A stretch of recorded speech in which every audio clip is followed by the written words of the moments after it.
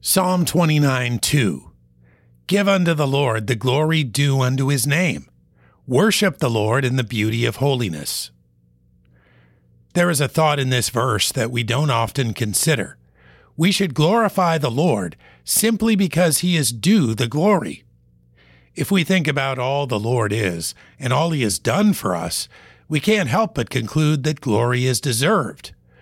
The things we often give ourselves credit for, like graduating from college or getting a good job or getting a promotion, are only possible because he has given us the mind and the strength to accomplish them.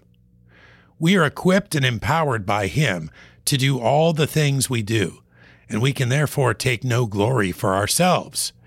God is deserving of the praise for all the good things we have now and the things we could imagine for ourselves in the future.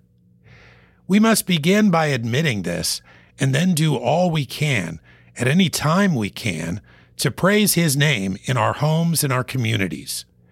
To glorify him is to properly reflect his attributes in the world.